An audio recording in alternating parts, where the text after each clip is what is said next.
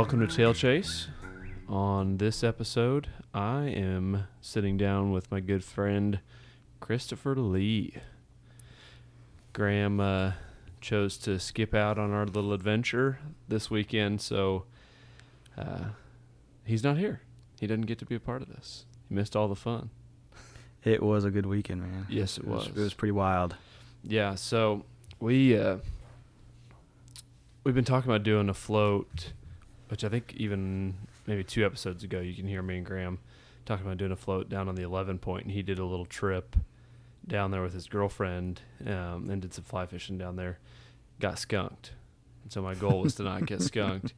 And we planned this trip for this weekend, and he had some stuff come up. And How that happens. Yeah. Wasn't able to make it. So you and Jim Krieger, Falconer from down around Springfield, came with me, and we had a good time. It was my first time ever really doing any kind of more than about 20-minute float, and we did an overnight. It was quite an adventure. It was not what I expected. I've had this canoe sitting in my driveway for the better part of 2 years and haven't been able to take it out. Got it all loaded down. And it was quite loaded down, and boy, it was I mean, I've seen some of the rivers down around here. It was like way rockier and like actual like riffles and stuff that you're having to pick your way down. Yeah. And try and avoid rocks. Yeah. But we had a big, I don't know, what is that canoe, like 16 foot probably? I think it's 14 footer, 14? I think. Yeah, that's Okay. pretty typical. I've floated rivers before. I floated the Caw a couple times, and that's it's pretty slow meandering, a few little ripples here and there. So that's kind of what I was expecting, especially for river in the Midwest. But it got pretty hairy there a couple times. Yeah.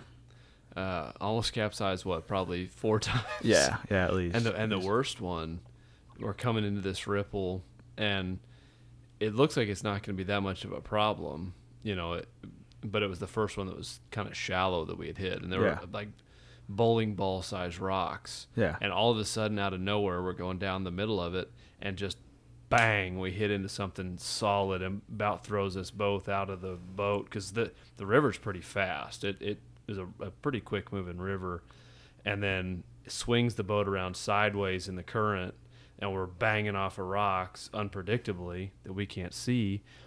And so we kind of both lean upstream so that we can keep the boat from tipping. And when we did that, we both leaned a little bit too much and started lipping water over the canoe. Yeah, I mean, and then we right as I was leaning out, you did the same thing. We both leaned downstream and planted and got it stopped. Yeah. And then we're able to work it around the right way after you dropped your paddle. Yeah. And Jim was ahead of us. And thank God.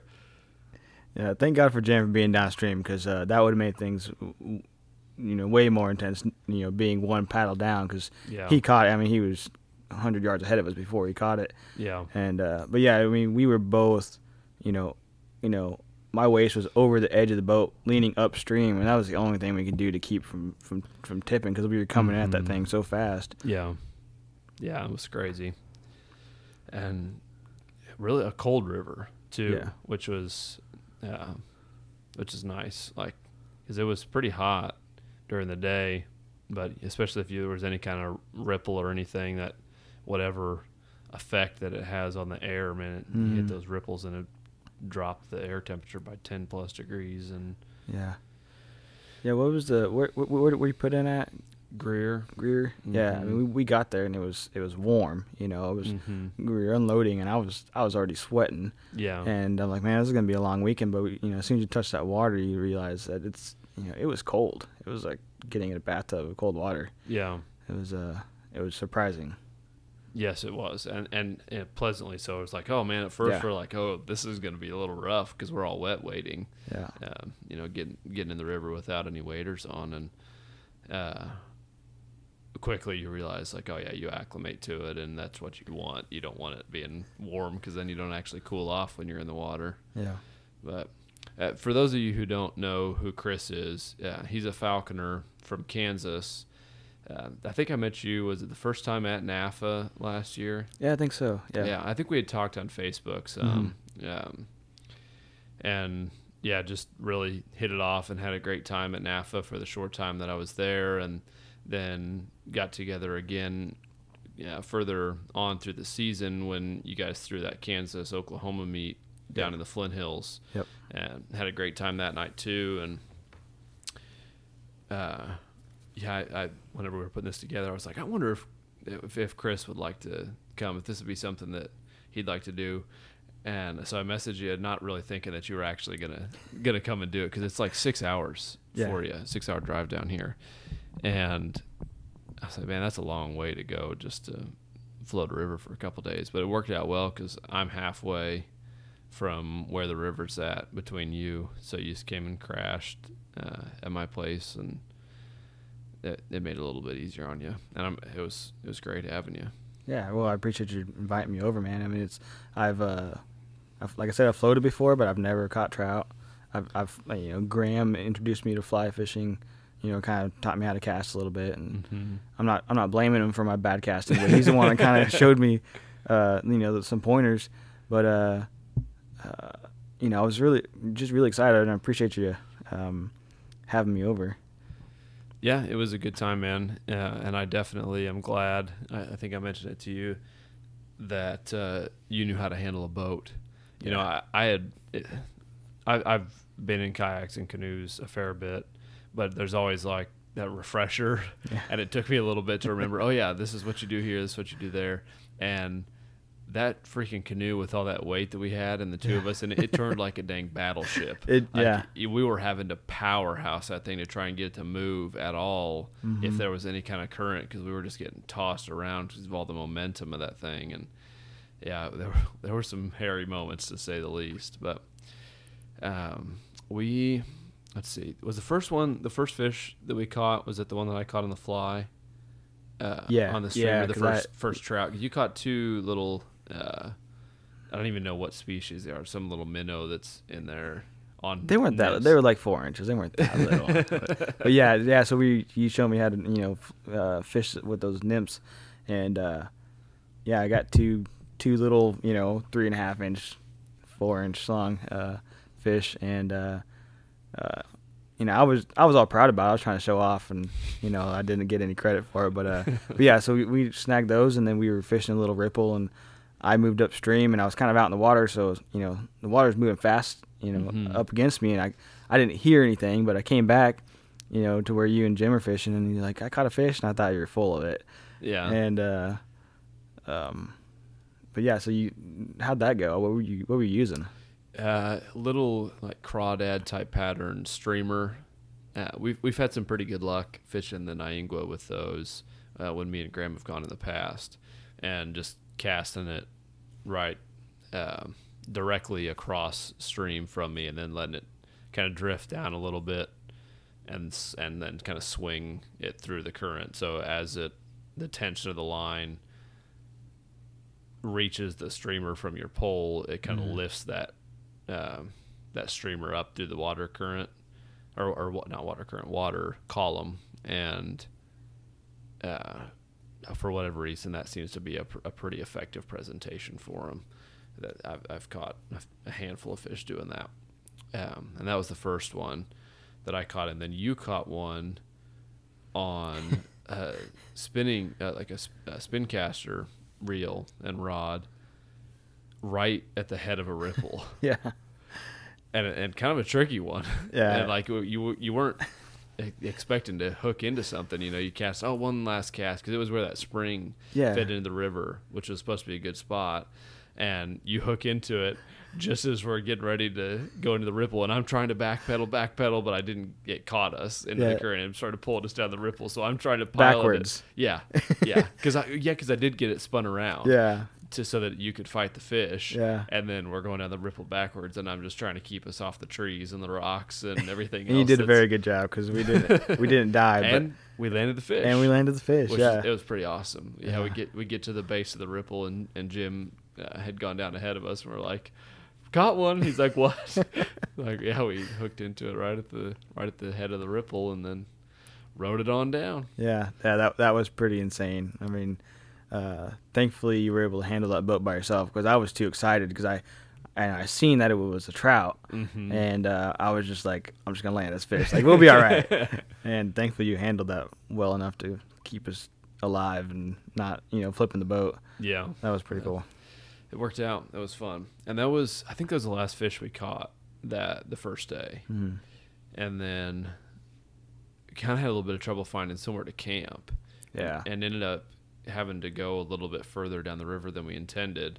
And looking back, I think I would have spent more time in the section that we floated the first 2/3 of the first day, and fished some more of those spots more thoroughly. Although we did catch fish on down, but those were the areas that were more dynamic, fun to fish trout spots. Yeah, it's supposed to be more prime trout there too, right? It was a larger bag or larger limit. Not larger limit, I'm sorry, larger size limit or whatever. Yeah, so you can't take anything under 18 inches in the blue ribbon section. Okay. So it'd have to be a pretty sizable fish for you to keep it. It's mostly a catch and release program up there. And then once you get down past Turner Mill, I think is the cutoff point. If it's not there, it's close to it, where it switches to you can keep rainbows of any size and browns under 15 inches, which we ended up going past Turner Mill, which is about the halfway point for us the first night to find a campsite. Yeah, because we'd see a good spot and looks like, oh man, there's so much brush and stuff, because we were all three of us camping in hammocks. So we had to be a little bit picky as to where we were gonna be, and then come to this spot. We're like, oh man, this looks perfect. And then Jim gets out, and we're kind of sitting there in the back eddy waiting to see. And he's like, there's people right across, and we just couldn't see. So we went on down and ended up finding this little gravel bar, kind of at the base of this ripple and this curve in the river, with this beautiful bluff across from us, a little cave up on this cliff. Yeah, that was pretty cool. Just downstream, and ended up finding enough trees to make it work right there with the hammocks, and carved out a really nice little campsite and cooked dinner that night, and just sat around and talked for a while, all exhausted from being out in the sun and fishing. And Jim didn't catch anything that day. And then got up this morning, fried up some bacon and some eggs and some breakfast sausage. And go ahead. You're getting a little ahead of yourself. We got up this morning, Jim was fishing, and then I got up there, I seen he was fishing. I'm like, I'm just gonna throw a line, just to see what happens. And I threw it down towards the little pool at the bottom of the ripples, and second cast caught another fish, another trout. Yes, on my spinning rod. That's right. But reeled one in, and we were in the section that we were able to keep that, so we bonked that one and turned that into breakfast too. And that was so good. We cooked that in the bacon fat, and oh man, that may have been the best trout I've ever had, fresh out of the river. Good. Oh, it was so good. Yeah. So good. Yeah, I guess we skipped over some stuff that happened that night too. So Jim went to bed, and you and I stayed up and made s'mores with Reese's peanut butter cups instead of chocolate. Yeah. Which, if you haven't tried that, I'm telling you, it's the craze that's going to sweep the nation. I'll never use Hershey's again.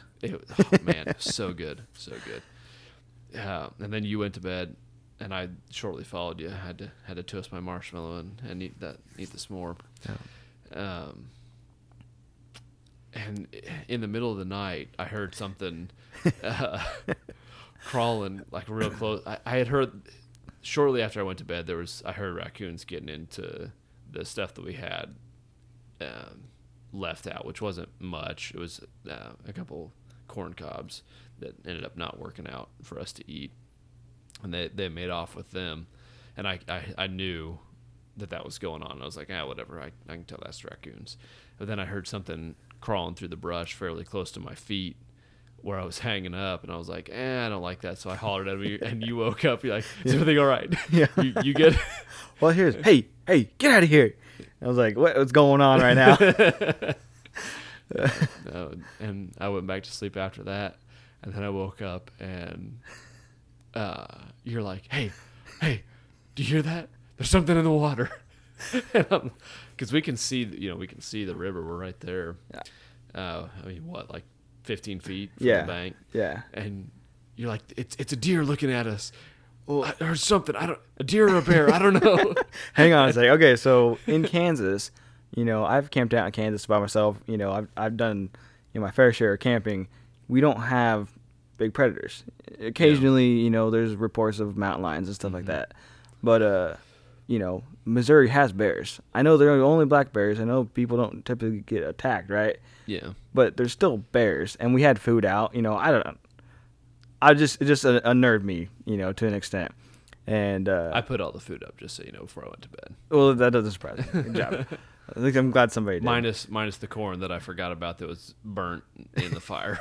That was my fault too. So I don't know. I could have swore I heard something walking the water. That's what it sounded like to me. Yeah. Because you got the regular ripples, and it sounded like when I was walking through the water. That's the sound I was hearing. And then like I look out of my hammock, and I see like a black mass like out in the middle of the river. Which in hindsight, there's too much current there for there to be anything standing. But it looked to me like a deer or bears, but it looked like it was moving. And so I was kind of like, you kind of have flashlights. That's why I woke you up. And I'm like, hey, shine your light out there. And then when you shine the light out there, it disappeared. So I'm like, all right, I must be seeing things. And then the following morning, when I woke up, and I didn't say anything to Nick till later because I was a little embarrassed, but there was like a dead twig with some leaves hanging down in the exact spot where I seen this deer/bear, and it must have been moving because of the wind or something, or my imagination. But yeah, and that's what I figured it was when I looked out there. I was like, okay, I think this is probably what he's seeing, but I'm not gonna say that. Like, I'm like, I don't see anything. I think we're all right. Yeah, but and then I also woke up. I'm like kind of whatever, like lightly sleeping, and hear one of you guys make a noise, and I couldn't tell if it was you or Jim, but I'd hear one of you guys make a noise, and I'd go, "What? What's up?" Was the response. So somebody else snored, and I thought that they said something to me, and I was like, "Oh, dang it!" And that happened like probably 2 or 3 times throughout the night. Yeah, that's weird. My wife says the same thing. You're talking in your sleep. You remember that boulder or whatever, that big splash? Yeah, I don't know what. Yeah. So we're sitting there like getting ready to cook dinner, and hear this, huge like kersploosh splash out in the middle, like just right at the base of the ripples right where we're camping, and nothing came up. Like there's a cliff there, so I don't know if like a rock fell and kicked off, but it was really far back. Yeah, the cliff was far back at that point. I mean, there are like sheer cliffs along the whole river, but at that point they were a little far back, and this seemed like it came from the tree that was overhanging the river. Yeah, and it was huge. But the tree wasn't shaking.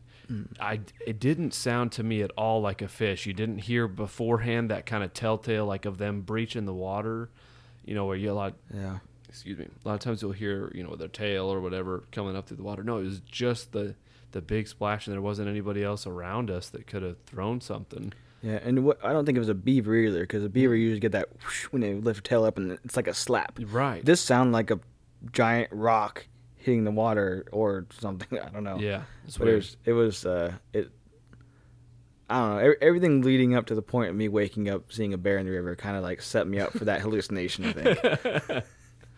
Yeah. That's my only excuse. It was interesting, and then so we're sitting around. Jim's fishing a little bit. Made breakfast. You caught that one trout, and then some people came, and all the jet boats started. That was insane. Like from that point on, it was a constant parade of jet boats of people going up and down the river, and somebody caught a fish out of our hole right there as we're like sitting there making breakfast, taking a break from fishing. I was like, oh, dang. Like drifting down with like corn, like chumming with corn, and then throwing out treble hooks. That was something I did not expect to see. No. We were sitting, they came and caught a fish, in the hole we were sitting in. We weren't fishing at the time, so it's like, you can't blame them too much. But then, they float down river, and then they come back up, and the guy driving the boat, like I see him like sprinkle some stuff out one side of the boat, and then sprinkle some stuff out the other side, and it was like bright orange things. Mm-hmm. And then the four of the guys in the boat, a couple of them were kids. They started throwing their lines in, and I looked over at you, and I'm like, they chumming? And you're like, they're chumming. Like at the same time, you're like, they're chumming. Like, I just didn't even expect that. Like, no, the only time I've ever fished that way was for carp out of a farm pond. Yeah, when I was in high school, and it was fun to fish that way for them because they put up a good fight. But like, we're out here trying to catch, trout on the fly, and you see what is not really regarded as a very challenging way to fish. It was very unexpected, and also unexpected is we finished up dinner or breakfast, and we're all sitting there fishing, and Jim's like, "Whoa, I think there's a fish. There's a fish, a huge fish, dude, a huge fish." I'm like, I start kind of making my way that way. I was like, "Oh, well, cool. What is it?" He goes, "I think it's a trout. It's picking the chum up off the bottom." And I come over there, and there is a monster rainbow that is dying. I don't know what happened to it, if somebody caught it that morning and let it go and it just didn't revive well.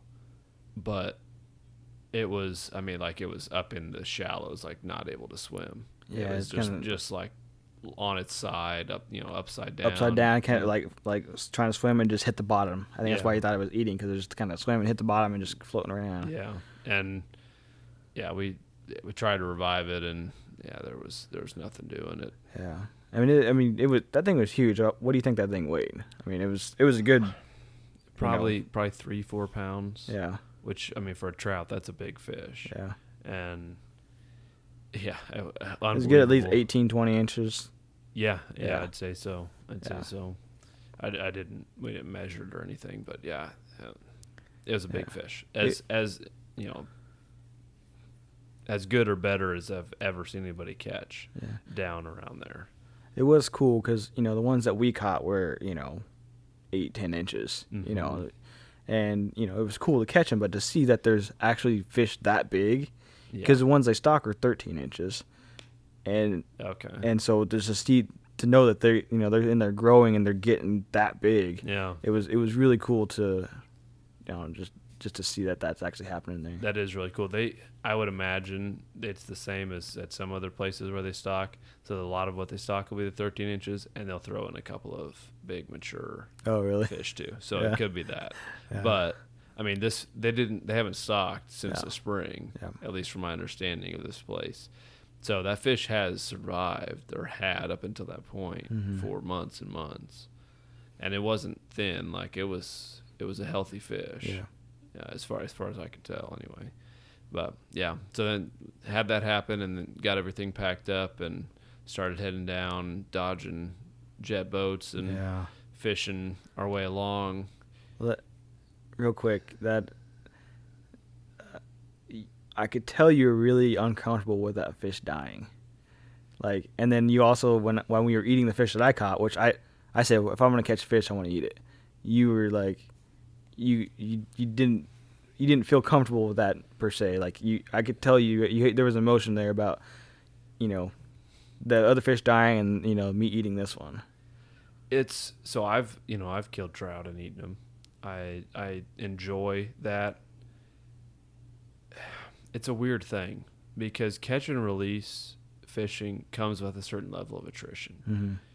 You're killing fish even if you let them go, especially if you're catching fish with the water temperatures up at all or in stressful environments. If you fight that fish for very long at all, the chances of that fish making it aren't good in a lot of places anyway. Mm-hmm. And you work so hard to catch a fish, especially trout on the fly. I can go out to a farm pond and just stack bass like cordwood at different, at certain times. Other times you go out and you have a rough time, but the pursuit of catching trout on the fly, at least for me, it's been a very steep learning curve, and there have been a lot of times where I've gone out and had little to no success. And so those moments when you catch them, they kind of hold some weight, and some of that weight transfers to that fish. And so there's just something about trout that I hold in high regard. Yeah. And so when I handle and eat something like that, there's a heaviness that comes with it. And when we cook the trout, I was full. And when I'm hungry, it's a little bit different. Yeah. But when I'm full, like I enjoyed eating that. It was really tasty, but I had a couple bites and I was like, I'm good. Like, yeah. You're like, hey, help me eat this thing. We're not letting any of it go to waste. So I'm full too. I'm like, I will, but it might upset my stomach a little bit. It's hard for me to describe. Yeah. But I'm like, I'm good. I don't want to. I don't know. Like I said, it's kind of an odd thing. But I also didn't grow up eating wild game. That was not part of my childhood, and so it has taken me a little bit to adjust to that. There's weird mental and emotional hang-ups with that at times. It's something that I want to make sure is not an issue for my son. He eats a lot of wild game, and we do in our house too. But it's weird how it'll catch you sometimes. And that was a moment that I was like, I'm like legitimately full enough where I don't want to eat anything else. Like if I was eating eggs, I'd probably be sick too. But yeah, the trout wasn't something I wanted to eat a bunch of. And it was your fish too. Yeah. Like if it was my fish and I killed it, like it would be a little bit different. But I was like, I want him to enjoy as much of it as possible also. I wasn't heartsick about you turning it down because, that just means more for me. Yeah. But I don't know. I just found that interesting, and I can relate to it. Yeah. Definitely. Well, and with that fish dying too, I don't know what caused it, but I have a hunch that somebody hooked into that fish and released it that morning from the way it was acting. Like fish typically don't look really healthy and no outward signs of anything wrong with it, and float down the river and not be able to. And then die, a few minutes later.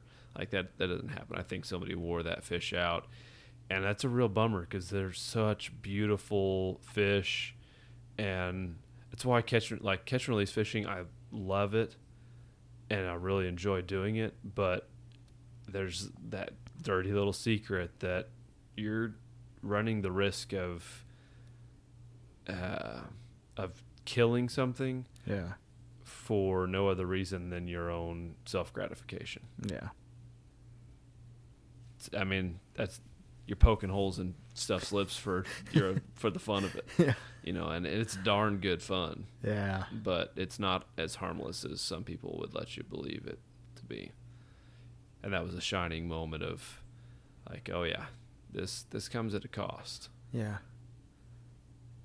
Yeah, my first thought was maybe he got hit by a boat because we had just, at that point, we just seen a bunch of motorboats come by. Mm-hmm. But, because I wasn't aware of that. But, because like you said, it was in really good health. I mean, that thing was fat. Yeah. It was a big fish. Yeah.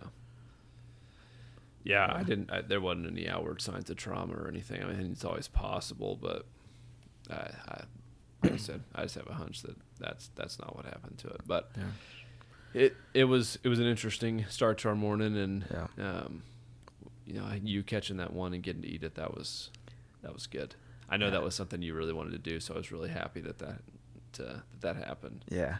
Well, that first one I caught, we were we were in the first part of the Blue Ribbon Mm-hmm. part of it, so it had to be 18 inches for you to keep it. Right. But it was, it was a smaller fish, and I was happy to let it go. I was happy to see it swim off just because I got to catch a trout. Yeah. And but then, yeah, I mean, once we got into that second part, I'm like, if I catch one, I'm gonna eat it because there's no size limit, Mm-hmm. and it was just something really cool to do because I've eaten fish, but growing up in Kansas, you only get fish, in my opinion, crappie or sunfish, Mm-hmm. and I'm not a big fan of bass or catfish, so being able to eat that nice, fish What out kind of of the river. catfish have you tried? Just flatheads. Well, channel cats too when I was a kid, but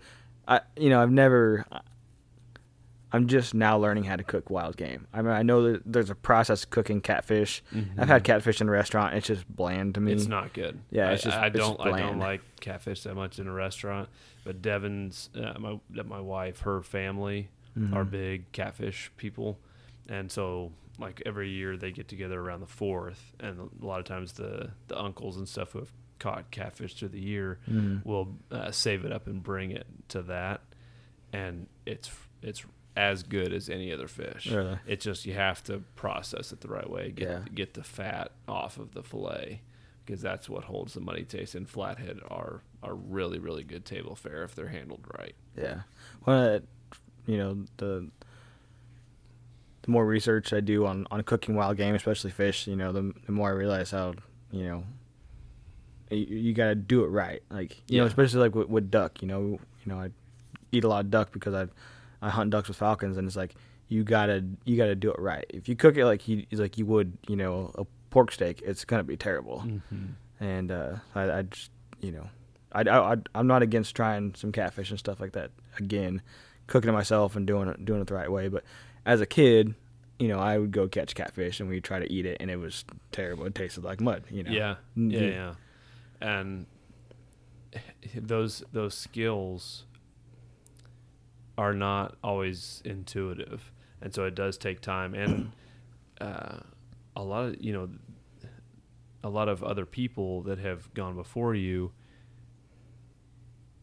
to teach you those things is really helpful, which is one of the reasons why me and Graham are kind of setting ourselves up to try and at every single year at least one person, get them introduced to hunting and take them out and help them along the path to developing those long-term skills, not just taking them out one time. Yeah.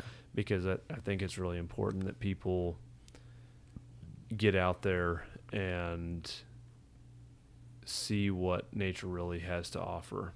Yeah. At least for me, it's been a huge part of my life and something I've benefited greatly from, and I want other people to have that experience. Yeah. Well, like you, I didn't grow up. Neither one of my parents were hunters. I had a friend who I went with him and his dad to go duck hunting, and I haven't had, I don't have a background in that kind of stuff. Right. So just like this kind of thing, you bringing me out here and kind of setting everything up to do some trout fishing has been kind of, it's made me want to do more stuff. It's like, at the end of this float, it was a blast of a weekend, and wasn't, we didn't catch any 18 inchers, but we caught fish and we had fun and ate some good food and had some good conversations. But now like I want to go to Wyoming or Idaho and like catch some true wild native trout and do that kind of thing like we were talking about. Yeah, for sure. We're gonna get something in the works, man. I want to go do something out west where hopefully we can take a week and do fly falcons, hunt over the dogs, and fly fish. That's my goal. That would be this awesome. year, is to do something, all three of those in one trip. Yeah. And I'd love for you to be a part of it. That would be a blast. Yeah. And Graham too, I guess, if he doesn't wuss out again. Is he still a hunter and fisherman and falconer, or is he just I think he's just a poser. Just poser, yeah. It happens. I think he just scoops that game up off the road and lets his falcon sit on it. We can edit this part out, right? You can edit this part out, right? Send it straight to Graham. Yeah. Yeah, so then once we got underway, I think in the pool right below the ripple where we were camping, I caught one. Yeah. We were getting ready to go into the next ripple. Yeah. And I'd cast it out a few times, and I was retrieving the line back onto the reel to get it all wrapped up so that we could go through the ripples so I could paddle and set the rod down so it was safe because you'd no, I guess you hadn't broken your rod at that point because you broke it whenever after I got mine. That was the next one, I think. Well, I think it was when I got mine. Oh, okay, yeah, okay, yeah. So I just whatever. I had been doing that all day where I try and get the line all buttoned up before we go in it so it's not a tangled mess the next pool or whatever. And I'm just reeling it back, and a trout takes it, about halfway back to the boat, and landed that guy. Let him go. Nice, I don't know, probably 12, 13-inch rainbow, something. Yeah, and in the process, snap the tip of your fly rod off. Yeah. We were like the pool that we were in had sheer cliffs on one side, and a little bit of slack water up against those cliffs, and we kind of swung into that so we could land the fish safely. And in the process, the tip got caught on the cliff wall and broke off, unfortunately. Yeah. It's okay. It didn't make my cast any worse. It didn't improve it either. Did not. But we landed. You landed the fish. And that it was pretty cool. And those cliffs there, like I don't know if that's granite or what, but it's like it's sheer and it's really cool because when you're coming up on it, like there's just ferns and everything on this wall, and I just was not. As I was trying to row us back into that place, because you had fish in one hand and you're pulling the other, I set mine down facing forward and just didn't even think about it. And we got trying to get us up against that so we could slow down. You can land the fish and we can get a cool selfie. And the tip caught it, and it is what it is. But it wasn't the worst pole accident of the day. No, that came later. Good excuse to upgrade. Yeah. Which just got to get a nicer one now. Yeah, that's just fine. Yeah, yeah. So then we kept on floating down, trying to make sure that Jim was okay, because we'd fish a pool, and then we'd look over there, and Jim is just sitting in his boat or in his canoe, not paddling, not fishing, staring off on the bank all the way through the pool. We get down towards where he was, and we're like, "Are you okay?" Yeah, good, having a great time. Yeah, genuinely, yeah. He's like, I'm just enjoying this nature. I like watching you guys catch fish. It was just a funny sight because we'd be fishing, we'd look over, and he's just kind of floating along there, just being happy. The rest of the float wasn't as eventful because we got a few follows back to the boat, or close enough where we could see on. I think you had one or two on your spin caster, and I think I maybe had one or two on.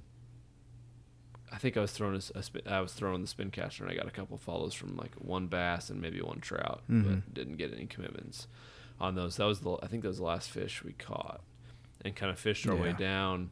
And as we're going along, the river kind of mellowed out a little bit in large part. There was a few good ripples here and there, but in large part it kind of flattened out a little bit and calmed down.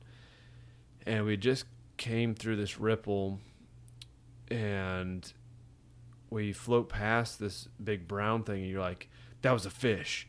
And I looked at it, I was like, dude, that was a log. What are you talking about? And you're like, no, that was a fish. I'm pretty sure it was a trout. And so I got offended. I was offended that you're like, no, that's a log. Well, okay, to be fair, you had said there's a fish here at one point, and it was grass, which, I mean, it looked fishy. It looked like a fish. It can be really deceiving that you look down and there's a piece of grass that's the perfect shape of a fish, and it's waving back and forth in the current. It really makes it look like there is a fish there. But so we're like, okay, well, if it was a fish, then that was a huge fish. Let's go look at it.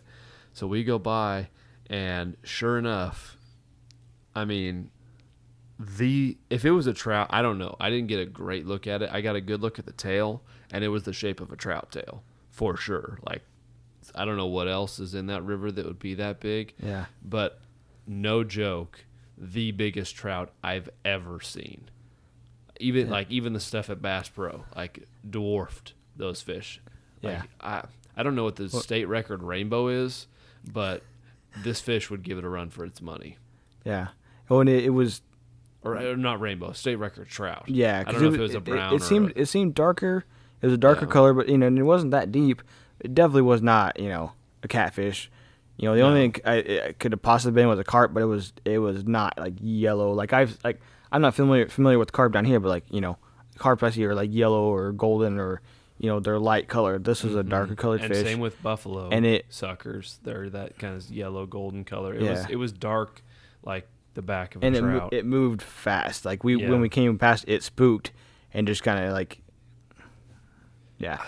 So if you're listening to this, you can go look at the video version of this podcast. I'm going to hold my hands up and show an approximation of what I can tell that fish to be. And this, it was, every bit probably 3 feet long. Yeah. Like not joking, a huge. monster fish. Yeah. And again, not positive that it was a trout, but whatever it was, that was a big fish. Well, the first time we passed it, when I seen it, it was just kind of cruising upstream, and it was very streamlined. And like when you said, "Oh no, it's just a log," like I was like in the back of my mind, I'm second guessing because it was, it was. You got a much better look at it. Yeah. I was like, there's no way that's a fish, just based off of the size of what I was looking at, and there were weeds where we were at that looked similar to fish that we had just been past. So I was like, no. You gave me that same look right there. No, but it was a fish, man. You were definitely right, and I ate my crow. You were right. Yeah. And that was really cool to get to see that. And as we kind of went along further on, we were trying to fish deeper and find the spots, and we kept getting snagged. And at one point, Chris got snagged real bad on something down, like in a part that was moving fairly fast. Didn't flip the bail on his pole, set it down to try and when you get snagged, a lot of times you're getting snagged upstream of where you're at, and so you gotta row and get back upstream of it, and usually if you do that, it comes loose. At the very least, you don't want to just keep drifting downstream because you're gonna just get further and further, and it's not gonna pop off or whatever it's hung up on doing that. And when he did that, or when he didn't flip the bail open, rod got pulled out of the canoe. He almost followed it, tipped it so much that the lip of the canoe started going under. I lean over hard the other way and get it pulled up, and I could have reached, but I was like, if I reach, this whole canoe's going over. So we let it go down. You said you saw it a couple times. The water was so murky there that in that particular spot we just couldn't see the bottom. Yeah, we worked our way up there 3 or 4 times. The first time we worked our way upstream and then came back to where I thought it was. I seen it, but it's the only thing I could have done was bail off the canoe at that point, and it wasn't an option. And then we kept looking for it a little longer and just never seen it. But we kept getting snagged on these rocks. The rocks there are just brutal. There's a lot of crevices and stuff. Mm-hmm. When you're walking through it, walking through the rocks to get into a good casting spot, you're slipping, and there's big rocks and little rocks, and I snagged or caught rocks at least 2 or 3 times. Just little rocks that came up on my fly. Yeah. There's just something about the geography there. So I got snagged on a rock previous to me losing my rod, and I didn't open the bail. I just kind of let it. I had my what is that thing where you like loosen it and tighten it? Drag. The drag. Sorry. I had my drag kind of set where it would pull it out while we were kind of floating downstream, trying to work our way back up to get out the snag. Yeah. And I just I'd set my pole down. It was the boat would kind of keep it. Well, when I lost my pole, I did the same thing, but we were kind of at an angle where it kind of slid, along the side of the boat, because I had let go of it to grab my paddle so I could, help paddle us back upstream, and then it just slid right off. And like you said, I almost dumped us. And I was worried about you too. That was a dangerous section to try and I'm glad we didn't end up having to, but to try and be in that swimming would have been a problem because it was, I don't know what, 4+ foot deep and pretty quick current. So you it's hard to get stopped whenever you're going and unpredictably. I mean, rocks the size of a man, big boulders there. It would have been rough. Yeah, I'm in hindsight, I'm glad I did not get in the water because I kept debating on whether I should just swim out there and try to, because it was probably 4 feet deep when I seen it. There was that little section of rocks there where I got snagged up on. But it's. Thankfully, it wasn't that expensive of a rod. It wasn't. It was a cheapo rod that I bought just for the trip, but it was. Still, you don't it was kind of a bummer, because we were kind of towards the end of the float, and I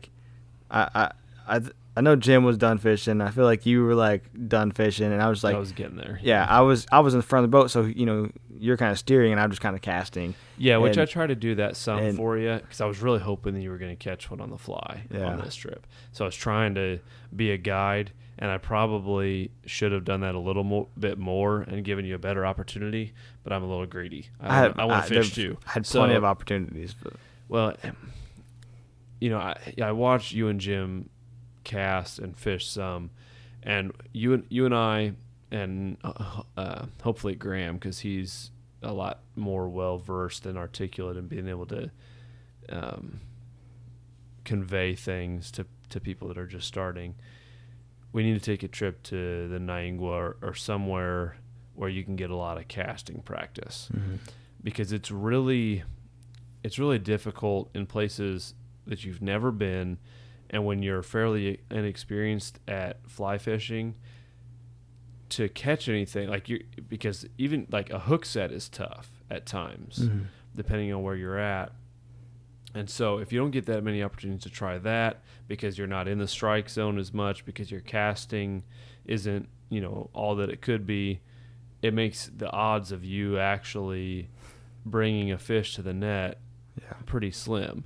And one thing that I was benefiting from that you guys were struggling with is being able to cast a little bit farther so that I could cover more water. And so that's something that we need to take if it's something you want to do, take some time to put a little bit of oomph in your cast so that you can cover a little bit more water and up those odds of, hey, there's a seam that's just a little bit too far for me to wade out to. I need to be able to cast far enough so that I can get upstream enough to get it down to where the fish would be, and keep it there long enough to increase the odds of me actually hooking up. Because if you can't cast far, or as far as you need to, you either have to wade out further, which is tough. In a lot of places it just is not possible,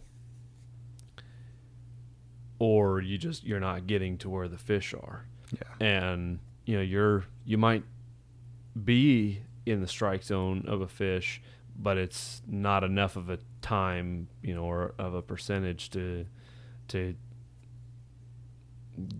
bring it to the net, basically, where the odds aren't in your favor. And so that's one thing that I've benefited from over the past few years, is I've gone, a trip here, a trip there, a trip here, so that my casting is far from perfect, but I can get it out there if I need to, and fish a lot of water that way that you guys were struggling with a little bit, that I probably should have taken a little bit. The problem is I don't know what I'm doing, and it's hard for me to tell you what to do when I'm not exactly sure what you're doing wrong. I did tell Jim something that helped him, and then he stopped doing it. Which I meant to ask him about that if there was a reason for it, but he was like casting in kind of a circular motion, which, I mean, it reduces, I guess, some of the length of your back cast if you've got stuff behind you, but you're creating a bunch of additional drag vectors. You want it to be all linear. You want your fly rod to follow the same path so that those loops stay in line with each other, so you're not having all this drag from the side. It's all going in the same line, and that you can cast that way like he was, but doing that and being able to actually shoot a bunch of line out so that you can get some distance on the cast, it just doesn't work well. Yeah. But I was having to relearn how to roll cast where we were at fishing off of our campsite, which I haven't done in a long time, because we had all that foliage and stuff right behind the camp there. Yeah, I did learn a lot of new things, and just how to fish in a river, using nymphs and streamers and stuff like that. So it was really beneficial, even though I didn't catch a trout or anything. Well, caught minnows, but anything, I didn't catch a trout on a fly rod.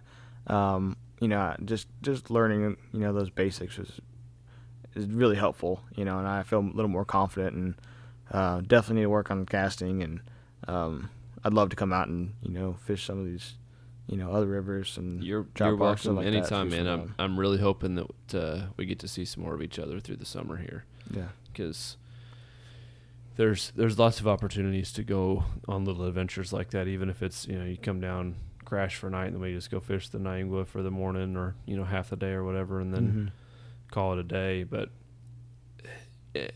being consistent and getting out there and doing it multiple times, you'll find like you build those skills pretty quickly, a whole lot faster than just doing it here and there, once a year or whatever. And it's really frustrating at first because you don't know what you're doing wrong, and then you start kind of putting some pieces together. It's more enjoyable.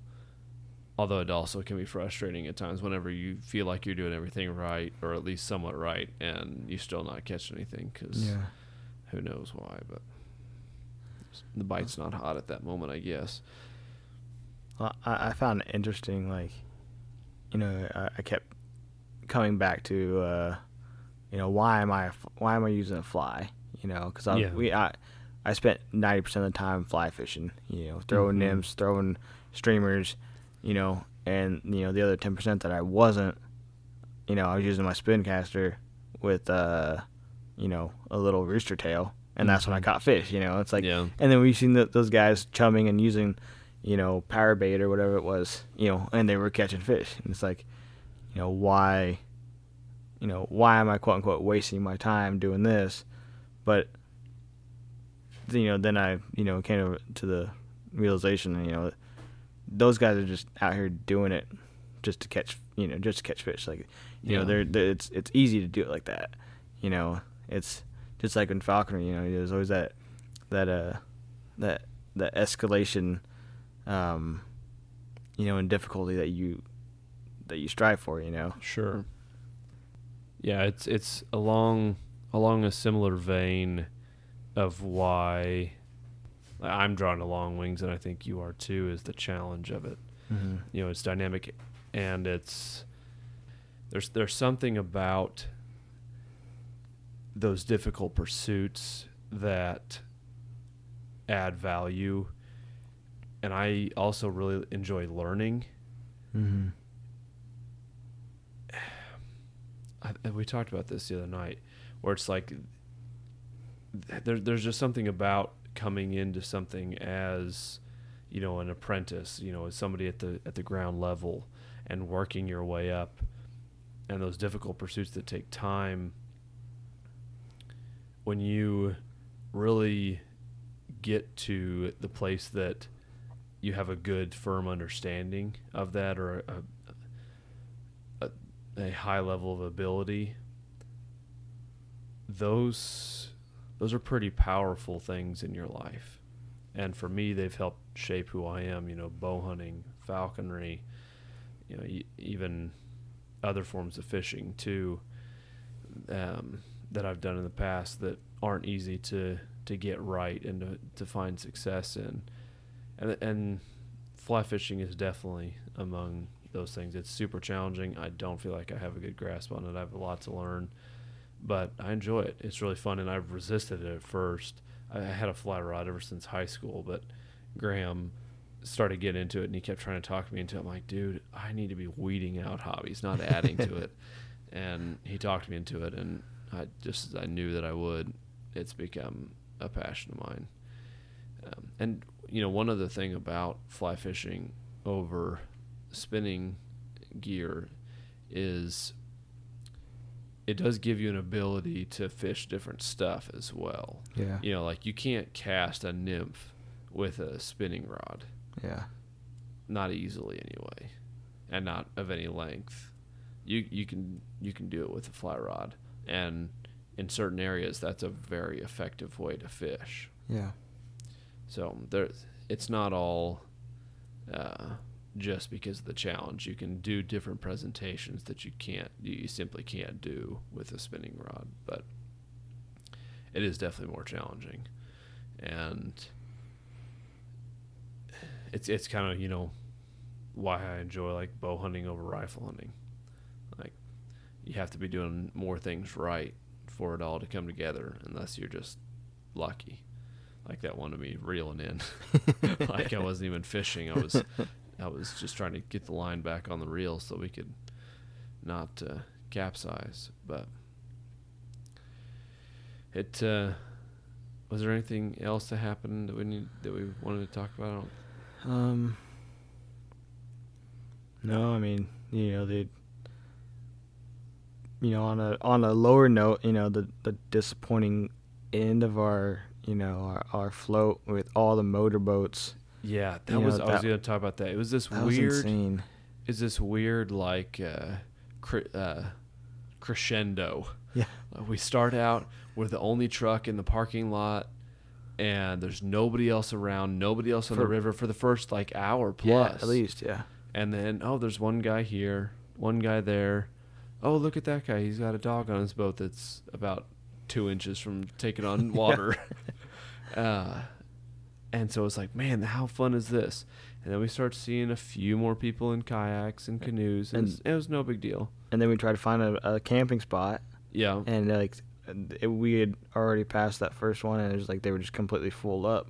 Yeah, and then we passed 30 drunken frat guys on an island. We're like, okay, well, at least we're past them. Yeah. And then it just kept more people and more people and more boats and more boats until we get to the takeout, and literally the entire shore is full of canoes that people have brought and rental canoes. Mm-hmm. I don't know, probably 50, 60 people.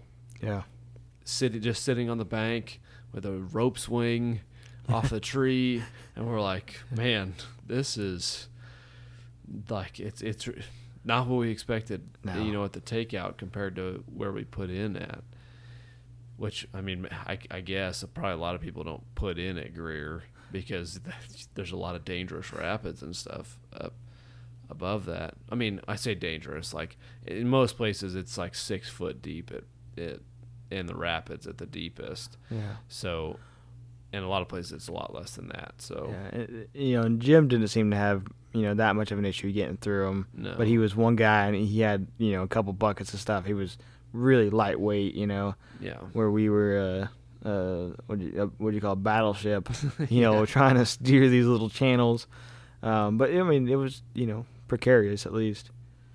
Yeah. But it was just at that.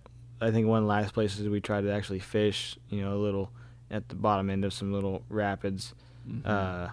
We were sitting there fishing, and 2-3 boats go by, and we then we're dealing with 2-foot wakes hitting us while we're sitting there trying to fly fish. It just kind of took from the experience. Thank you. Yeah. After the second or third one went by, I was like, I'm done. I felt the exact same way. I looked over at you, and I started reeling my pull up. You started reeling your line in, and you were like, all right, we're getting out of here. Yeah, and at that point, it's like, okay, there's too much. We're not catching anything. I don't, it's hard telling. There could have been 150 trout down there for all I know, but it just didn't feel that way. I was like, I don't feel like, I feel like the best is behind us. Let's just head on down and call it a day before we're all too frustrated to talk to each other. Yeah, that top half, that top 2/3, or the 2/3 of the top half, there was really good area. I wish we would have spent more time up there. Same. And we found a place to camp out up there, and no quieter place, I guess. Yeah, the spot we camped was perfect, man. It was good. It was quite enjoyable until the people interrupted us. But at that point, it was already kind of late in the morning. We had slept in a little bit. Yeah. I had a really great time, man. Any closing remarks or anything? Oh, man, I just, I appreciate you inviting me out here. It's been a real adventure. Something I hope to do again in the future. It was fun. Yeah, I think we're gonna have to plan an annual thing. Yeah, definitely. At least. And absolutely. Like I said, I sincerely hope we get to spend some more time together this summer, and definitely this fall. We're gonna have to do some hawking together. Yeah, definitely, man. We got a couple peregrines, and there's gonna be a lot of ducks to slay, I hope. Yeah, if I can get her to cooperate, fingers crossed. That's what you get. February can't come here soon enough. That's what you get for trapping in tundra. Yeah, well, yeah. I'll be lucky to fly by next fall at the rate that she's molting. Hopefully she'll be done in time to get going at a decent time. If not, I guess we'll be flying with some molting and feathers. There you go, man. See. Gotta do what you gotta do. Yeah. All right, man. Thanks for coming down, Graham. You missed out. Maybe next time if you're invited. Yeah, we might let you catch a fish. Yeah. Jim didn't catch anything. We gotta mention that. Oh, you had to mention that? Yeah, we gotta burn him a little bit. He from the get go, he's like, I'm not gonna catch the thing. Don't stress me. I'm like, that was my goal. That was the one goal that I didn't meet. Is you catching something on the fly, and same with Jim. Yeah. I caught a couple, and I felt lucky to have caught those. Like if I wouldn't have caught anything, I would have felt bad. I didn't want to get skunked. Because I know Graham went out there and got skunked. So I was like, I got to at least catch one. When I caught that one, the pressure was off. It was a great time, and we'll have to do it again for sure. Absolutely. Yeah. All right. Thanks for listening, guys, and happy hawking.